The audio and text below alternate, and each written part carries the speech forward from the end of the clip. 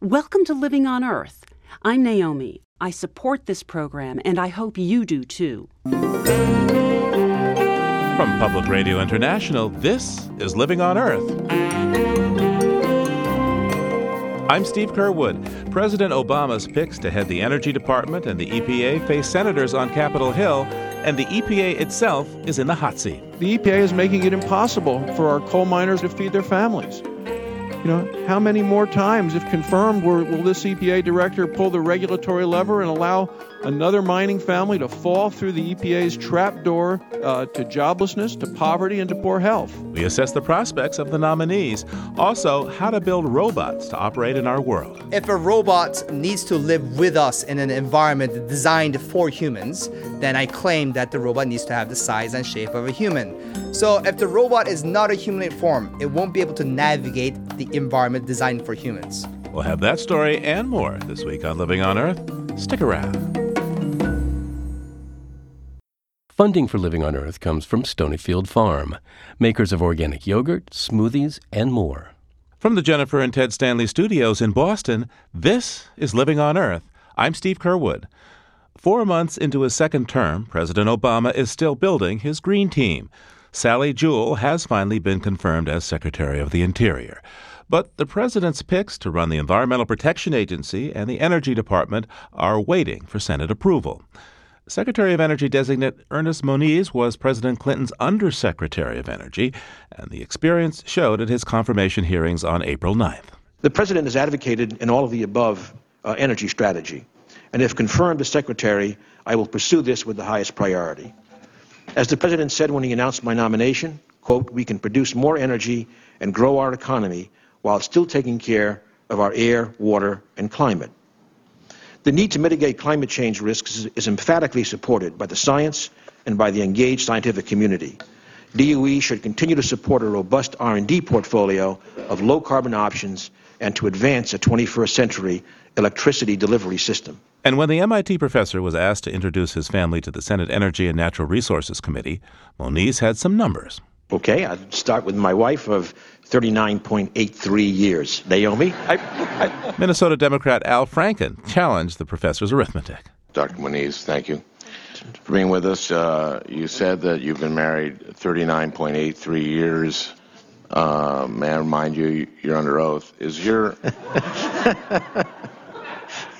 Is your anniversary June 10th? June 9th. That's in the rounding error. All right, well, we'll have to consider.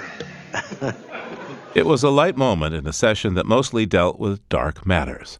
Professor Moniz is a nuclear physicist, and Nevada Republican Dean Heller grilled him about the stalled Yucca Mountain nuclear waste depot. Yucca Mountain was plagued with problems, including falsified science and design problems. Given this, it's no wonder that Nevadans don't trust the assertions that Yucca Mountain is safe. The people of Nevada deserve to be safe in their own backyards. And no amount of reassurance from the federal government will convince us that Nevada should be the nation's nuclear waste dump. The chairman, Democrat Ron Wyden of Oregon, complained about the Cold War-era atomic weapons plant in Hanford, Washington, where radioactive waste has been leaking. As Congress works to address nuclear waste, it's important that the department take responsibility for the legacy of contaminated waste sites like Hanford.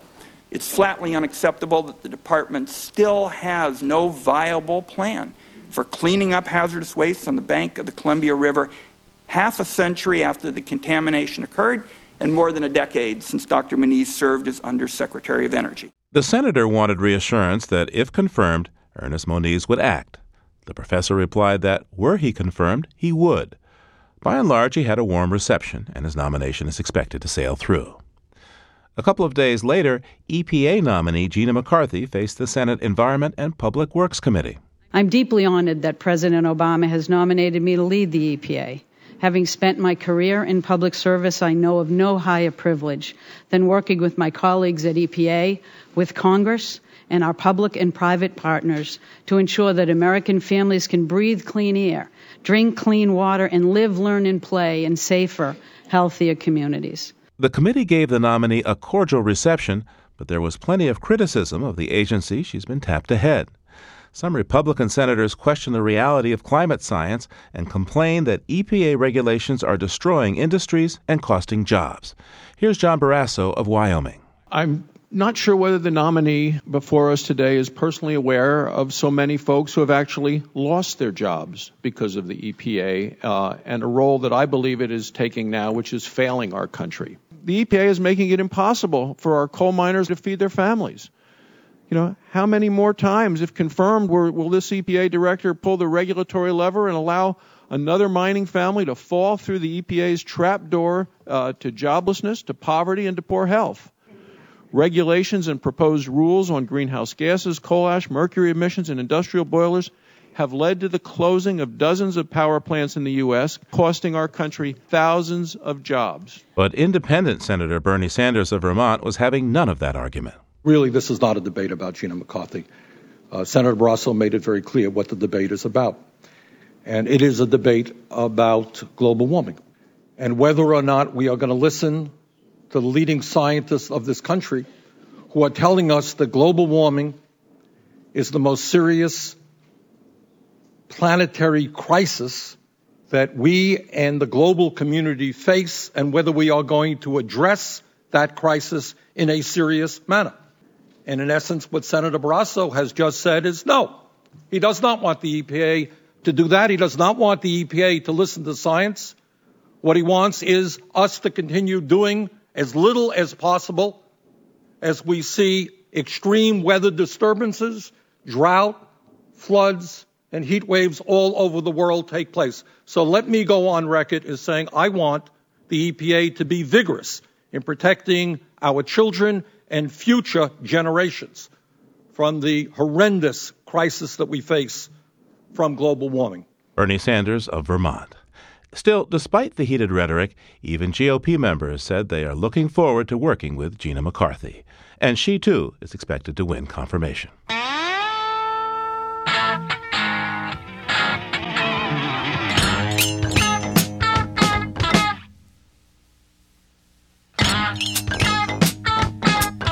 Well, assuming Gina McCarthy is confirmed, she'll head up the agency perhaps most responsible for delivering on President Obama's promises to address climate change and rein in carbon emissions.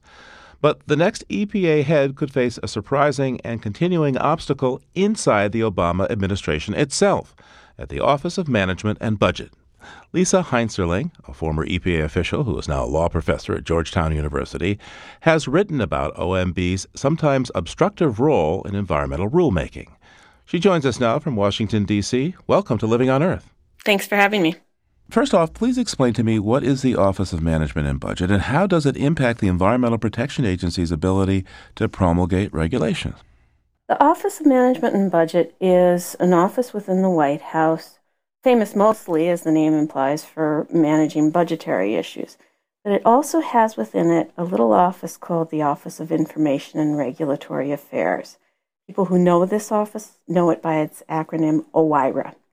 And for quite a few years now, that office, OIRA, has reviewed all of the major regulations that come out of administrative agencies and has had the authority to disapprove of rules that come out of administrative agencies. Most people don't know this, but it's a very powerful office. I gather this process got going during the Reagan administration under the tutelage of David Stockman. To what extent has this been an attempt to consolidate control in the office of the president? Well, I think to a large extent it has. I think one of the striking things that people have noticed about this dynamic is that most presidents, regardless of party, have seemed to clamp down tighter and tighter on the administrative agencies and to centralize power more and more within the White House itself. So what's the criteria that OMB uses when it judges EPA rules? Well, it's a little bit hard to tell. The first thing I would say is that, at least in this administration, many rules have gone to this office for review and have never come back. They are stuck there for years and years, and there's no explanation about why that is. And so it's a little bit hard to evaluate the criteria by which they're being judged or even to describe those criteria when we don't know why the rules are stuck. The second point is that OMB tends to look at rules through the lens of cost-benefit analysis. That's what its governing executive orders provide, and that's been its bent over the years. So to some extent, at least, we can speculate that some of the rules are stuck because they don't pass OMB's cost-benefit analysis. Wait a second, Professor. As I understand the law for a number of EPA regulations, such as stuff under the Clean Air Act, cost-benefit analysis isn't allowed. Do I have that right? You do have that right, and that's why the process is so puzzling and even troubling. Some of the most important provisions of the Clean Air Act actually don't allow cost-benefit analysis. The Supreme Court held unanimously, in an opinion by Justice Scalia, no less, that EPA could not consider cost-benefit analysis in setting those standards. And yet, kind of strikingly, the one rule that President Obama has returned to an agency in this administration with a public explanation was a rule set under that provision of the Clean Air Act. That was the standard for ozone. Ozone pollution? You're talking about smog, right? Yes. And so the troubling message that this sends is the possibility that cost-benefit is being used to evaluate rules even where it's legally forbidden. What did the president say in his message of transmittal saying that he was sending the ozone rule back to EPA? Did he mention cost-benefit? That's so interesting. He actually said he cited regulatory burdens and regulatory uncertainty and the economic conditions in the country, which sound an awful lot like the consideration of costs, to me at least. Ordinarily, one would want to think that one should look at the cost of a regulation. Explain why cost-benefit analysis would be a problem in such a case. Yeah, I think it's tricky to figure out exactly what the benefits of environmental regulation are. It's hard to quantify them. It's hard to figure out how many people might die or fall ill or go to the hospital or miss work or school if pollution stays at current levels. And then it becomes even trickier to figure out how much those things are worth in dollar terms. These are questions that have kind of dogged economists for many, many years, and I'm not sure we have good answers to them yet. And the worry is that cost-benefit analysis will skew the process against environmental rules. It'll almost never tell us to do a rule that we otherwise wouldn't want to do. But it'll often come in and say or suggest that we shouldn't engage in rules that probably seem like pretty good ideas. Rules on water pollution, for example, tend to fare very poorly in cost-benefit analysis. Let me just say again, though, that one of the predominant points I think worth noting about this process right now is that we just don't know why rules are getting stuck in the White House. It could be cost-benefit analysis, or it could be something else entirely. We just don't know. What specific issues do you think will this impact the remainder of President Obama's term? It will, I believe, absolutely affect rules on climate change. It'll affect rules on energy efficiency, even at the Department of Energy. It'll affect large air pollution rules like air quality standards for pollutants. It will affect large rules on water pollution, rules on toxic chemicals, insofar as the agency is issuing rules, and rules that the White House deems major. It affects everything the agency does. There's much controversy over the CO2 rules. What you're saying makes me wonder if one should be concerned that the White House again will intervene in what the EPA is trying to do in putting forth rules about the amount of greenhouse gases that can come from power plants and other places. Well, I think that given the way the administration has handled regulatory policy so far, there's no question but that any rules on greenhouse gases from the EPA will go to the White House for review. And in that process, they may well be either substantially changed or could be rejected altogether. And this will be in public view? Not necessarily. I would hope that something so important would be more transparent than some of the other processes I've described. But I can't say that it will be, given the track record. I think in an administration that has so committed to transparency and I think really intends transparency in many domains. I think it's striking that in the domain of regulatory policy, they've had such closely held secrets. Lisa Heinzerling is a professor of law at Georgetown University. Thank you so much for taking the time with me today. My pleasure. Thank you.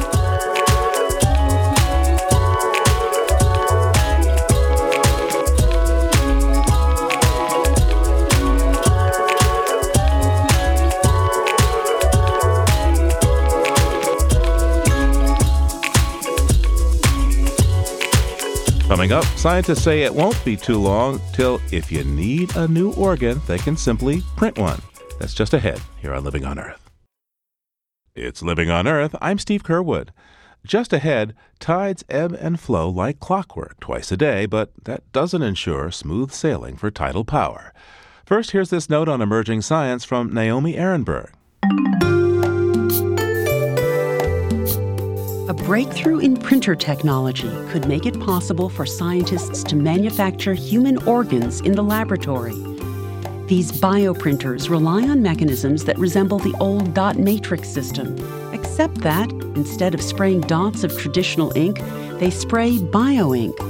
That's a solution of living cells and a thick, liquid biomaterial that helps the cells grow into living tissue once printed onto a surface.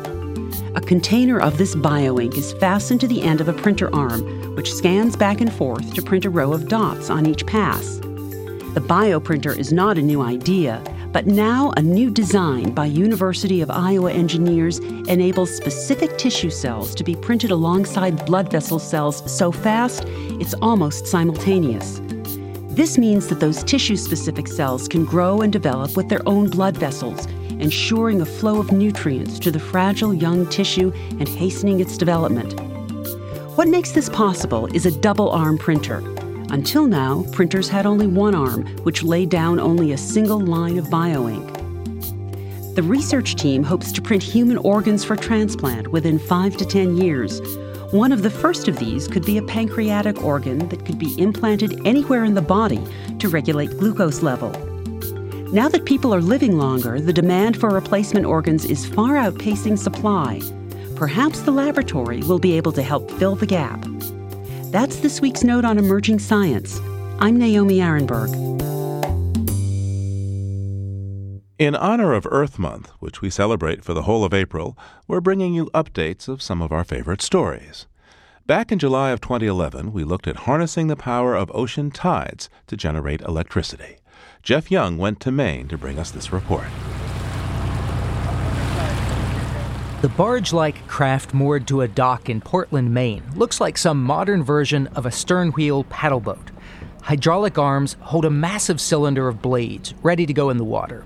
But this boat isn't built for speed. It's built for power, tidal power. It's the creation of Chris Sauer and his Ocean Renewable Power Company. This is our baby. This is the Energy Tide 2. This is the largest ocean energy device ever deployed in U.S. waters. Let's have a look. Come aboard. The Energy Tide 2 is normally anchored near Eastport in an arm of the Bay of Fundy called Cobscook Bay. Sauer towed it to Portland for a national convention on ocean energy. He shows me to the boat's business end, the high-tech composite blades curved inside a turbine generator unit, or TGU. When it's fully deployed, it's directly under this axle right here. Mm-hmm. And it's about 15 feet from the top of the water to the top of the TGU. And then it's locked into position. And it just sits there. And as the tidal currents come, it starts to generate electricity. And then, of course, the tide reverses and comes the other way and does the same thing. On an average basis, we're generating about 18 to 20 hours a day. A small cabin crowded with electronics and monitors converts the power and keeps track of what's happening underwater. The unit can generate 60 kilowatts of power, and that's been going to a Coast Guard station, the country's first federal facility to use tidal power.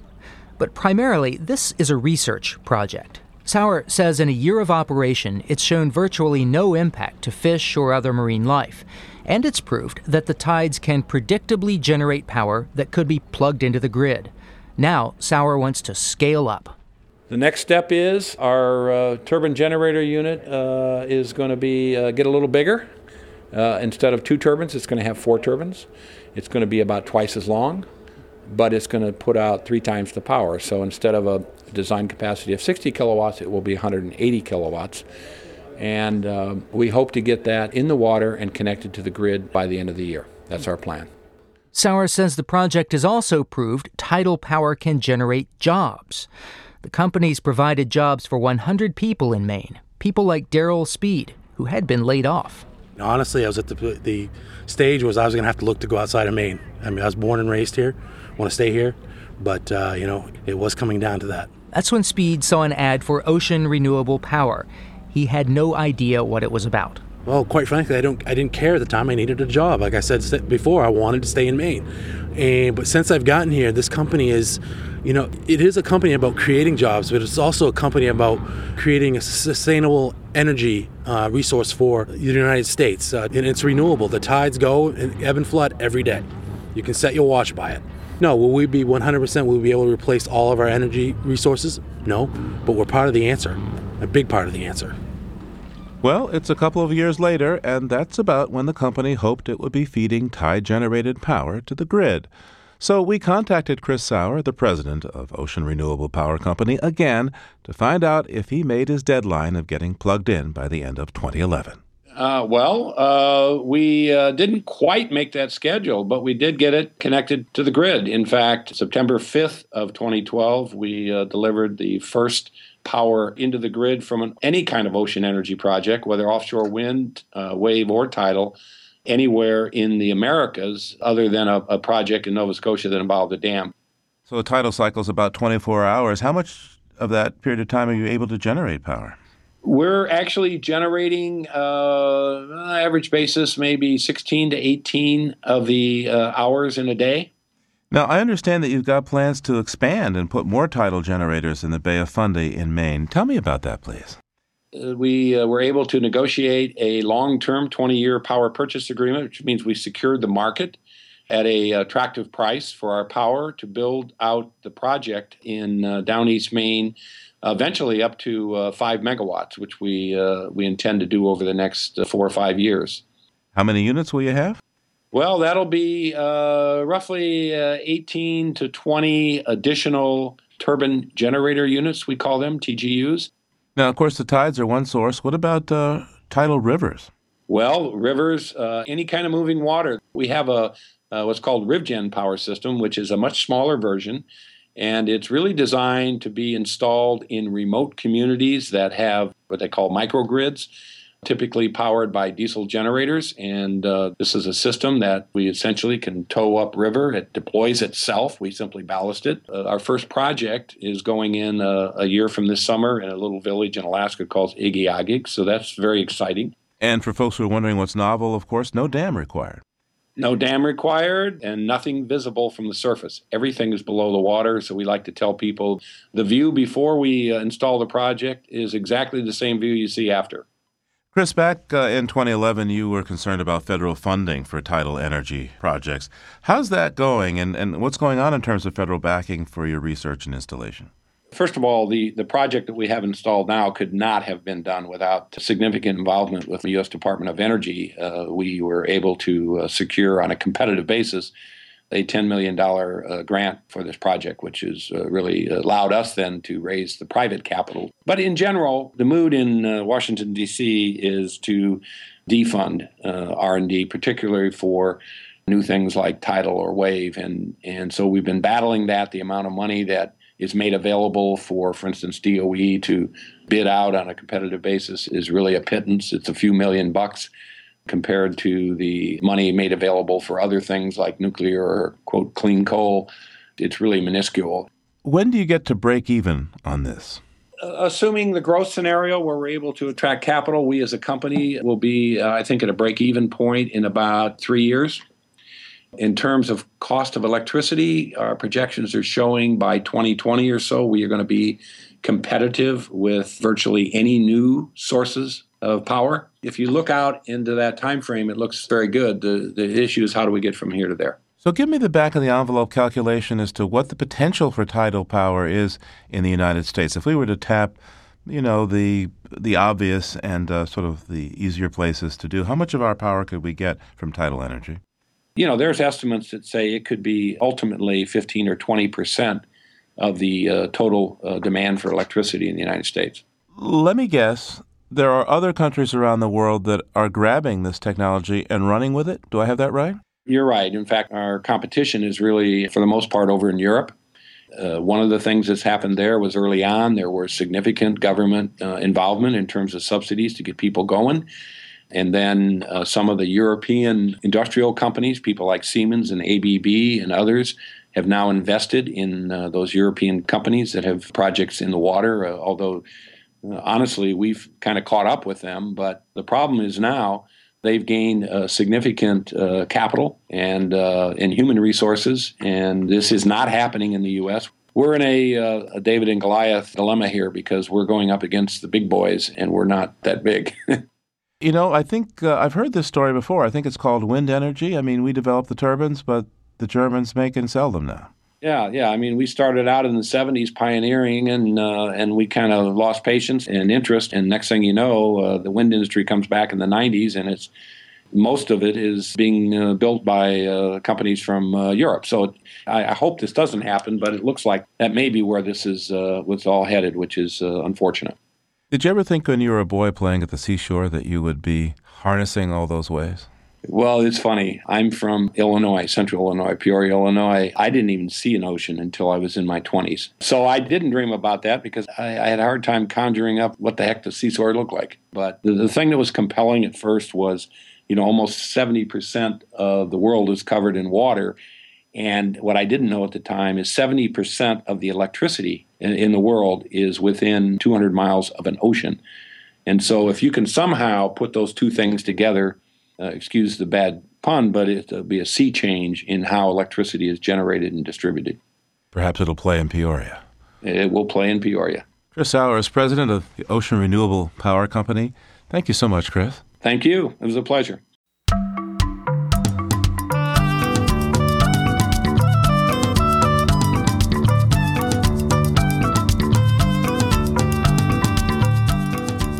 Evolution is a wonderful thing, creating the most weirdly beautiful, ingenious, and unlikely creatures.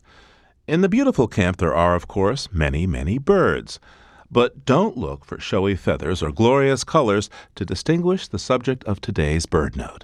Here's Michael Stein to explain.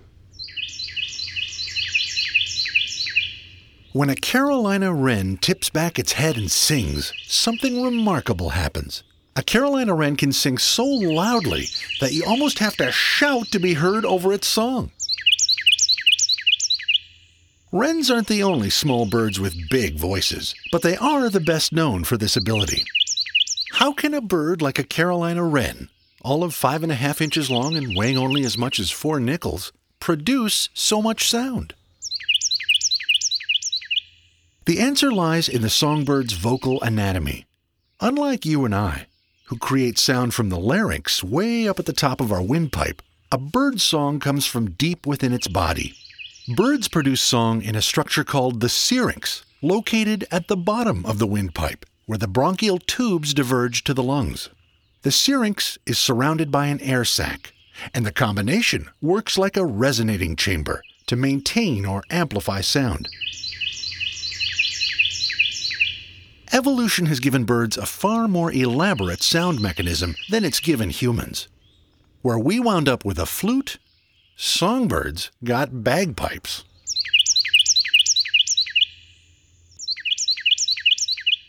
I'm Michael Stein. To see some photos of those shrill Carolina wrens singing their hearts out, flit on over to our website, LOE.org.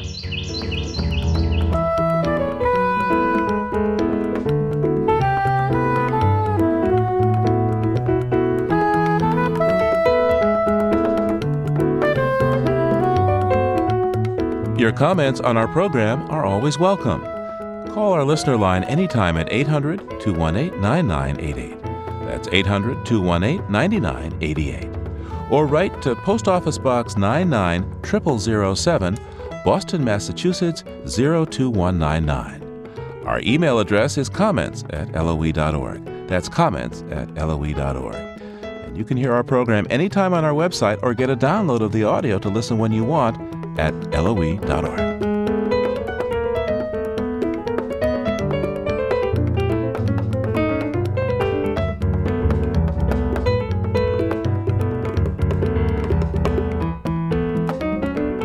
Coming up, a secret of the trees is revealed in some down-to-earth research to understand global warming. Stay tuned for more at Living on Earth. Funding for Living on Earth comes from the Grantham Foundation for the Protection of the Environment, supporting strategic communications and collaboration in solving the world's most pressing environmental problems. The Candida Fund, furthering the values that contribute to a healthy planet, and Gilman Ordway for the coverage of conservation and environmental change. This is PRI, Public Radio International. It's Living on Earth. I'm Steve Curwood. If you hear the words carbon sequestration, you might well think of dense forests filled with mighty trees. But new research reported in Science magazine suggests that tiny fungi in the soil may deserve a little more credit for fighting global warming. Ecologist Karina Clemenson of the Swedish University of Agricultural Sciences in Uppsala joins us now via Skype to discuss her fungi research. Welcome to Living on Earth. Thank you. So, before your research, what was the thinking on the mechanism for carbon sequestration in forests? Yeah, so the way people think about it is that carbon enters the soil through litterfalls on the soil surface. So, like needles and leaves and branches fall to the soil surface, and then after some decomposition, the remains of that stay behind and accumulate as humus, as we call it in the forest soil. But your research suggests that the fungi in the soil play a much larger role. Can you explain that for us? A little bit simplified, there's two major groups of fungi in boreal forest soil. So there's the fungi working with the litters falling on the soil surface, that's free-living saprotrophic fungi. So they basically release carbon out of the organic material. And then there's the other group of fungi, which live in symbiosis with the tree roots. What are these fungi called? Mycorrhizal fungi. They sit on the tree roots and receive carbon directly from the tree, which fixes carbon in the photosynthesis. And they use that carbon to grow in the soil and produce biomass. And in return, as part of the symbiosis, they return nutrients and water to the tree. So they basically have the capacity to add carbon to the soil at depth. So the tree harvests the sunlight for the fungi, and the fungi does the processing to sequester the carbon. Mm-hmm. So what do these fungi look like? Yeah, it's many of the mushrooms that you know from the forest, like chanterelles and different other edible mushrooms that you see. But that's only the fruiting bodies that you see there, like the apple on the apple tree. The rest of the fungus is living like small threads in the soil. But if you look closely on the root tips of the tree, you can see that the tips are normally rounded and they can have different colors. And that's the fungus that form those structures. It can be completely black, or some are yellow. And then they have, you can see like hair structures extending from the root tip. How much carbon are they adding, do you think? So this is kind of the major finding here. So this mechanism of the mycorrhizal fungi to grow in the soil has been known for a long time, but here we're able to quantify how much carbon they actually add. More than 50%, 50 to 70% of the carbon that is currently stored in the soil is derived from the roots rather than from above ground litter. Tell me, in general, how important are boreal forests to carbon sequestration around the world? If you consider the boreal forest biome together with the Arctic biome, they actually contain like a third of the carbon stored in soils globally. If you consider the boreal forest only, then it's 16% of the carbon stored in soil globally. Now, are the fungi working in the Arctic area as well? Yes, definitely. We have the same major groups of fungi there, but there we have a transition towards more dominance of ericoid plants, like heather plants, and they associate with the so-called ericoid mycorrhizal fungi. And definitely we think that those fungi have an equally big role in carbon sequestration in those areas. So what needs to be done to keep fungi happy? In other words, how does your research shift how we should think about the way we should be managing forests? The study we present here is only done in natural forests. It's a long age gradient, you can say, with forests ranging from 100 years to over 5,000 years. So we have not addressed the question on how to manage forest, really. But from this gradient, we can say that if you leave a forest undisturbed for more than 1,000 years, several thousand years, then it continues to suck in carbon into the soil. Because people have been saying, look, a tree, once it gets to be full mature size, it's not taking up any more carbon. Be better almost to cut it down and plant a new tree. But you're saying no. Yeah, so maybe the story for the soil is a bit different, right? So we have to consider these processes in the soil more. And definitely when you cut down the tree, then the mycorrhizal fungi will die. And then would leave this other major group of fungi, the free-living saprotrophs that I talked about, living in normally only living in the litters, fresh litters in the soil surface. So they potentially could move down and start decomposing more of their stored carbon. A general thing to say here would be that, clear cutting in the forest management would probably not be good for the carbon sequestration. Karina, what do you hope comes out of your research? I hope that modelers creating predictive models of future carbon balances and so on would consider this different pathway and try to create response functions of the two different pathways, the litter and the root-derived carbon, because those two pathways might react differently to forest management and climate changes. So it's important to describe them as two different ways of carbon to enter the soil pool. Karina Clemenson is a researcher at the Swedish University of Agricultural Sciences in Uppsala, Sweden. Thank you so much for taking the time. Yeah, thank you.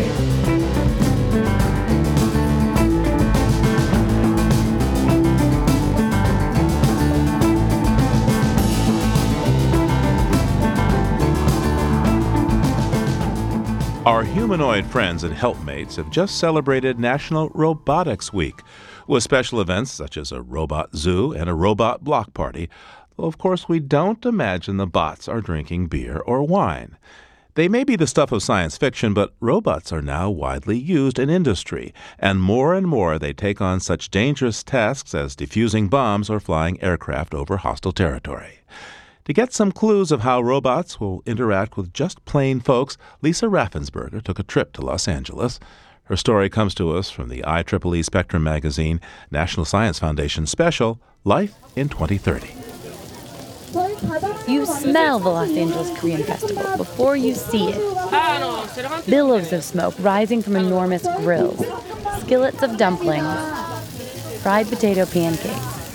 This small park in central LA for one weekend a year turns into a fairground.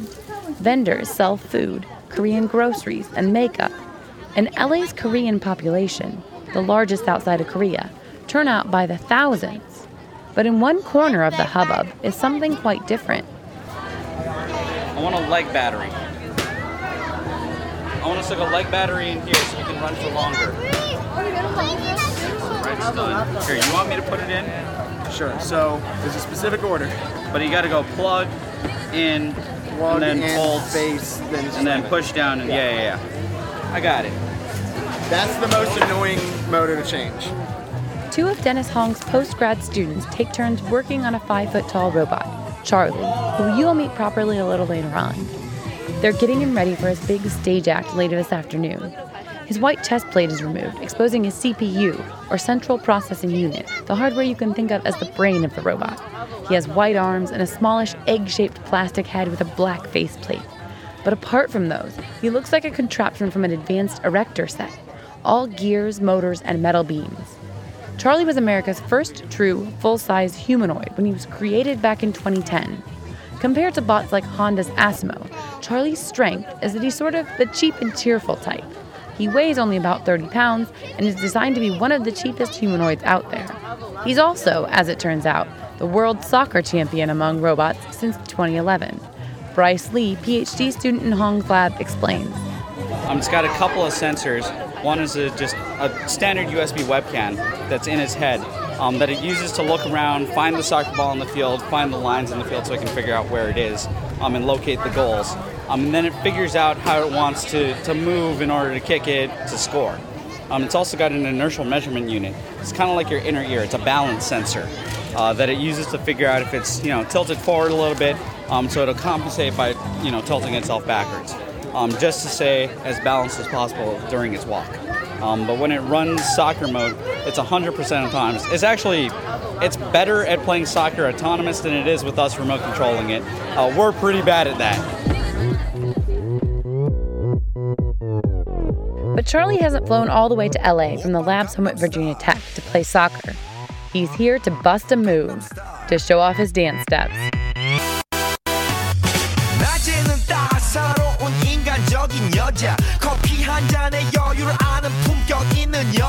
The Korean pop song Gangnam Style had only weeks prior become a global sensation.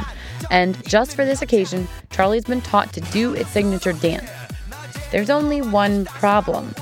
The night before, instead of busting a move, Charlie busted a motor. There are already tiny audience members clamoring. He didn't do it yesterday, did he? He died. He started. Oh. Will he dance today? They all want to know. Yeah, he's going to work at 4 o'clock, definitely. Since Hong founded the lab in 2004, Romella, the Robotics and Mechanisms Laboratory at Virginia Tech, has moved increasingly toward humanoid robots. That's no accident, says Hong. If a robot needs to live with us in an environment designed for humans, then I claim that the robot needs to have the size and shape of a human. The reason being, when you open a door, the door handle is on a certain height because that's ergonomics. It's designed for humans. Your step size, it has a certain step height. That's because for humans to walk on the steps. So if the robot is not a humanoid form, it won't be able to navigate the environment designed for humans. Not all of the team's projects are humanoids, but 2 of their biggest are. One is called Sapphire, for shipboard autonomous firefighting robot, and that one's being designed now on a Navy grant. The other is Thor, for tactical hazardous operations robot. That bot will be entered into the DARPA Robotics Challenge, what Hong calls the biggest, boldest, most expensive, craziest, most challenging, yet most important, in my opinion, robotics project of the history of humankind. Exactly the kind of burden these humanoid shoulders can bear. At least that's what Hong's betting on. Watch out, you don't want to be too close to the robot. It might kick you. Oh, yeah. You don't want to get kicked by a robot. Yeah, he's a soccer champion, I remember. It's almost go time, and Charlie's doing his first and only practice run. He'll be operated by remote control, but still, there are a myriad things that could go wrong.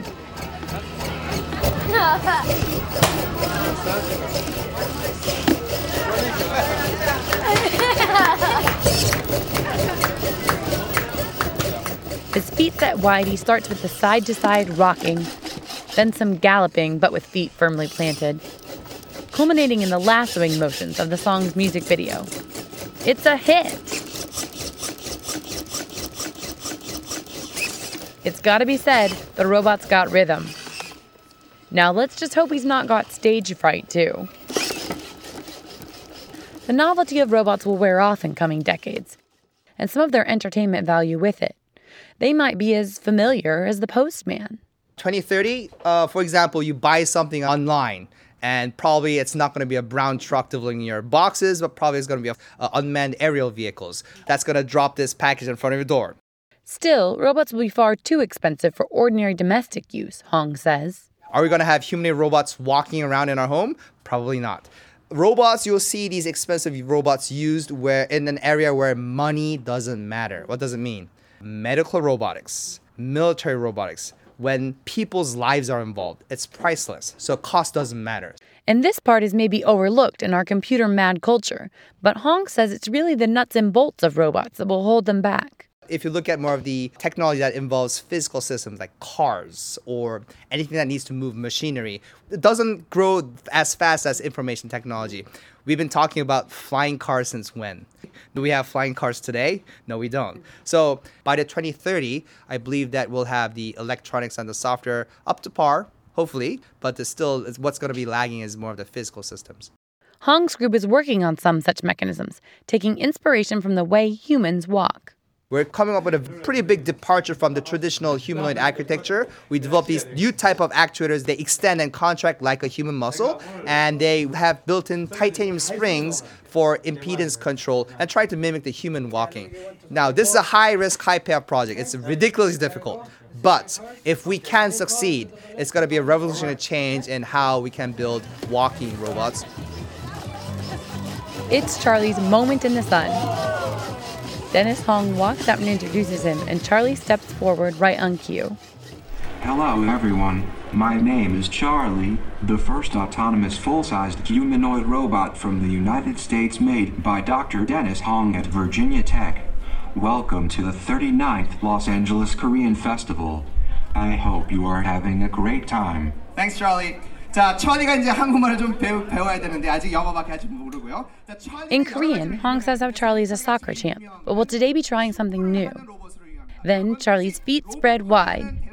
Cue the music. Cell phone cameras already in the air.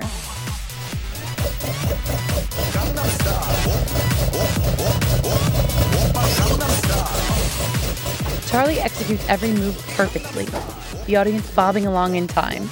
The video is plastered on YouTube. You could even call it a vision of the future. But the reality will be much more interesting if Dennis Hong has anything to do with it. I'm Lisa Ravensburger.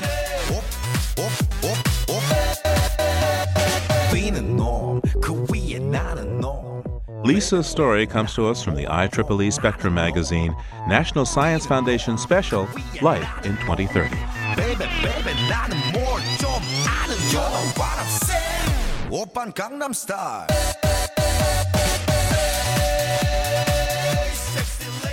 In many parts of the U.S., winter has worn out its welcome. And as it finally slips away on his Wisconsin farm, writer Rod Clark made a remarkable and fleeting discovery.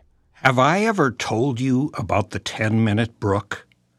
I myself have seen it only once in its full glory, sparkling and cold as it carved its way through snow and reluctant ice. My dog Morley discovered it, abandoning our path through the woods in sudden pursuit of the unknown. I called him several times, listening for the jingle of his tags in the crisp air. At first there was only the cawing of some refrigerated crow, and then I heard it. Nothing sings like a brook. In that crystal braid of voices, saying, "Listen to me, I am water clear and crystal, trickling down over moss and stone." So I was thrilled, but also astonished. To the best of my knowledge, there was no brook on my land. But then I found Morley lapping at an icy rivulet that had magically appeared on the hillside, and the mystery was solved. Heavy snows in the upper field had melted, and finally the weight of the water had pierced the dam of snow at the edge of the rows and poured into the woods below, creating a tiny brook where none had been before. And standing there, I listened carefully because I knew that in a few minutes the upper field would be drained and the song of the brook would be brief. And it was important to listen to this music pouring out of winter into April, because the brook was singing of warmer days to come and all the songs that would follow, like the one I was hearing just then above the rush of water as a young cardinal, perched high in the pines, began to sing his ruby song of love for any lady cardinal perching in the woods and all the world to hear. Rod Clark lives and writes in Cambridge, Wisconsin. He's the editor and publisher of Rosebud magazine.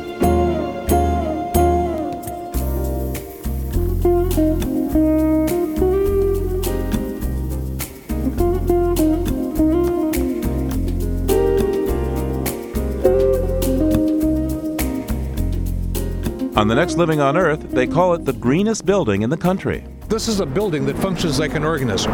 That's to say, it has ears, it has eyes, it has a sophisticated nervous system, and it has a brain. It functions very much like the Douglas fir forest functioned when it was here 150 years ago. Earth Day founder Dennis Hayes and his new Bullet Center in Seattle. That's next time on Living on Earth.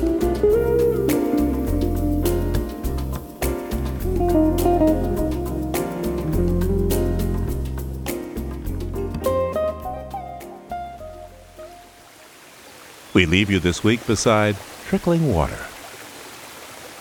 On the east coast of the Big Island of Hawaii, the dramatic Akaka Falls plunge more than 400 feet down into a gorge. But follow a narrow path through the jungle, and you'll find a much smaller cascade feeding a stream beneath a wooden bridge, sending up a mist of fine droplets. Toby Mountain recorded this soothing scene for his CD, A Week in Hawaii.